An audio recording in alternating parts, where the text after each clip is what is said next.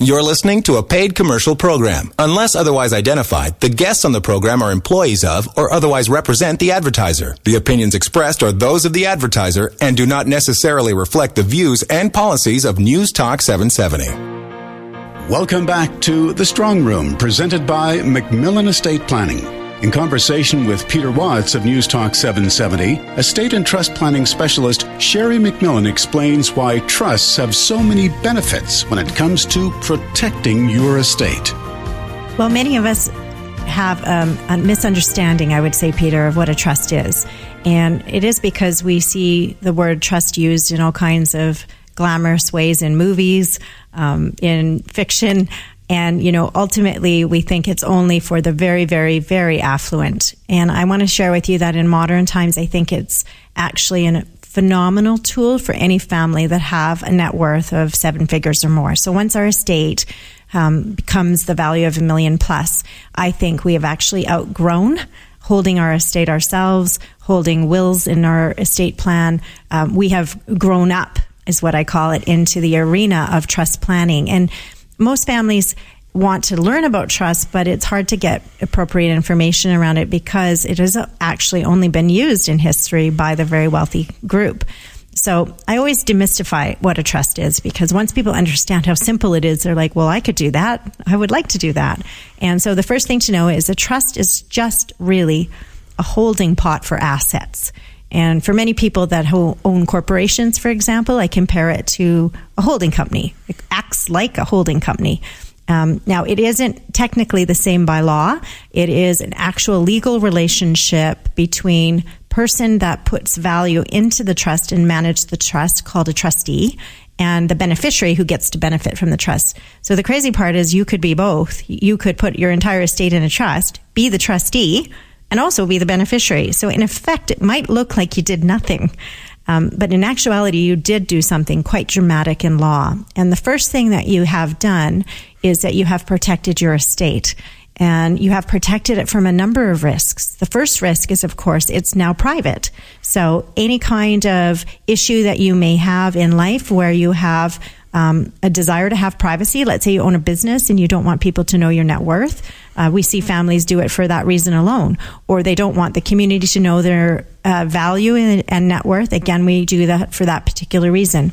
The other unique part about the privacy is it protects you from lawsuits.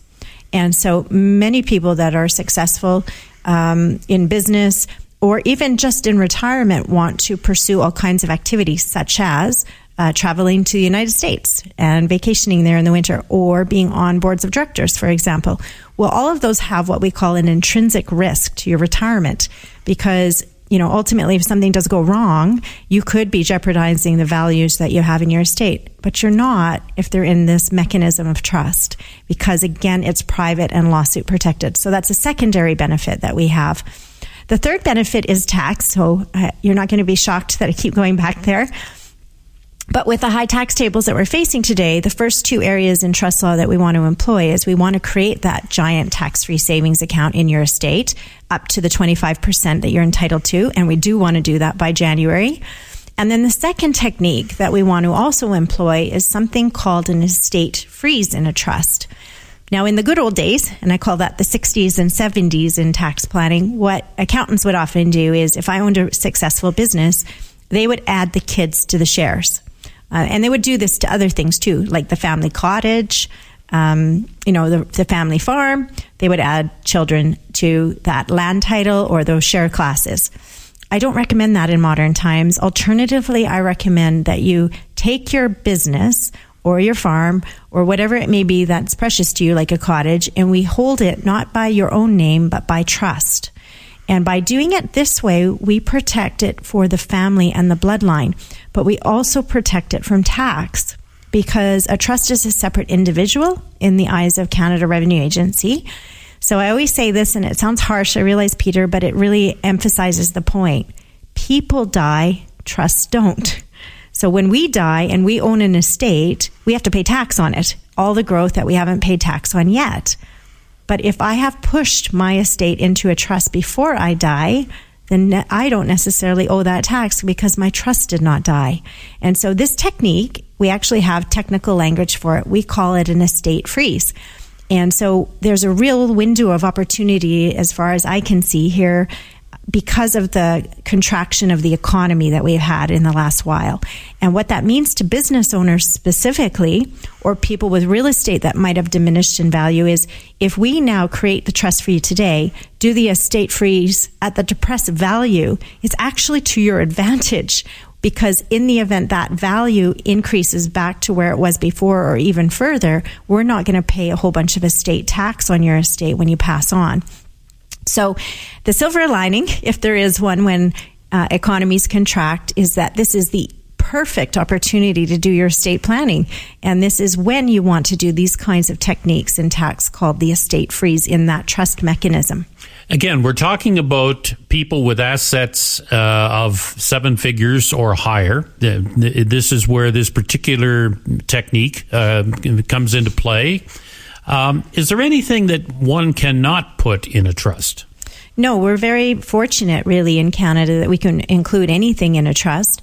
And frequently we do see families encourage them to put their entire estate in the trust so that it serves as an estate plan for the family. So interestingly enough, because a trust does not die, what in fact you have done is you have executed your estate in advance of your passing. And so your family have no or little workload to do upon your passing because it's already been executed.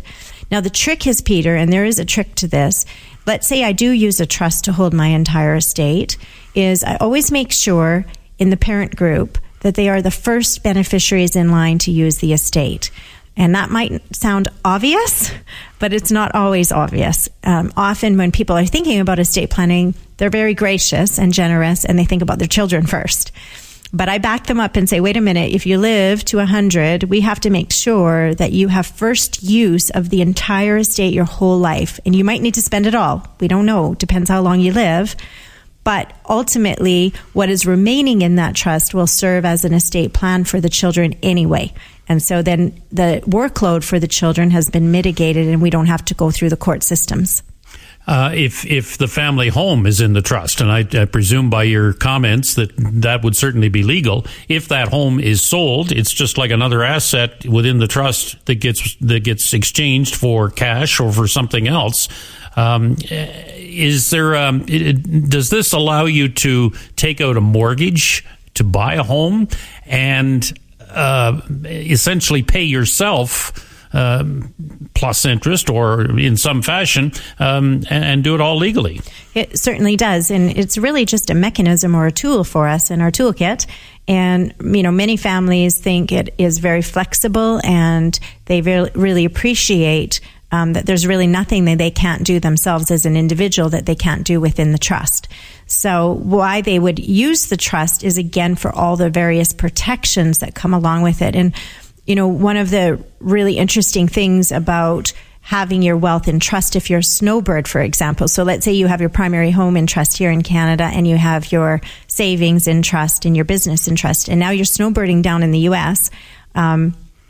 If you have any kind of liability risk, it doesn't matter. Ultimately, the only risk that you're associated with is the assets that you may hold in the U.S. You're not going to be jeopardizing anything you hold in Canada. I think of people who serve on boards of directors where there may be some liability involved. Well, your personal asset base within a trust can't be attacked by a litigator if you are sued for any reason. And that would cover a lot of people, I think, who are listening to this program today. I think it certainly does. And one of the things I always share with families is, when we think of the word estate planning, they often think of passing. But you always make mention, Peter, that it's life planning. And it needs to be, because they have done studies and we are going to live longer during retirement than we did in our working career. Well, that means we need protection if we live 3-4 decades out into the future. And this estate that we've crafted and created, whether it be real estate, businesses, farmland, cottages, all of that is our pension in effect. We need to build a protective wall around it so it remains with us. There's another legislation that the trust would protect us from, and it's an interesting one. It's new to Alberta in the last 5 to 10 years, and it's called the Adult Interdependency Act. And it means this: anybody can be your spouse, as long as you live with them. You don't have to prove a sexual relationship, and they don't have to be the same sex as you. So imagine you have a large estate with your spouse. One of you passes early. The spouse that's left behind lets a caregiver live with them. Who is the spouse? All of a sudden, we have just maybe jeopardized our estate, and our children won't take the rightful share they should. Plus, we've jeopardized our own retirement because that person could come in and make claim. And a reminder to attend the MacMillan Estate Planning Seminar this coming Thursday. Minimizing tax, protecting retirement income, and preserving family harmony will be key topics. Register online at MacMillanEstate.com or call during office hours Monday through Friday. 403-266-6464. This is The Strong Room.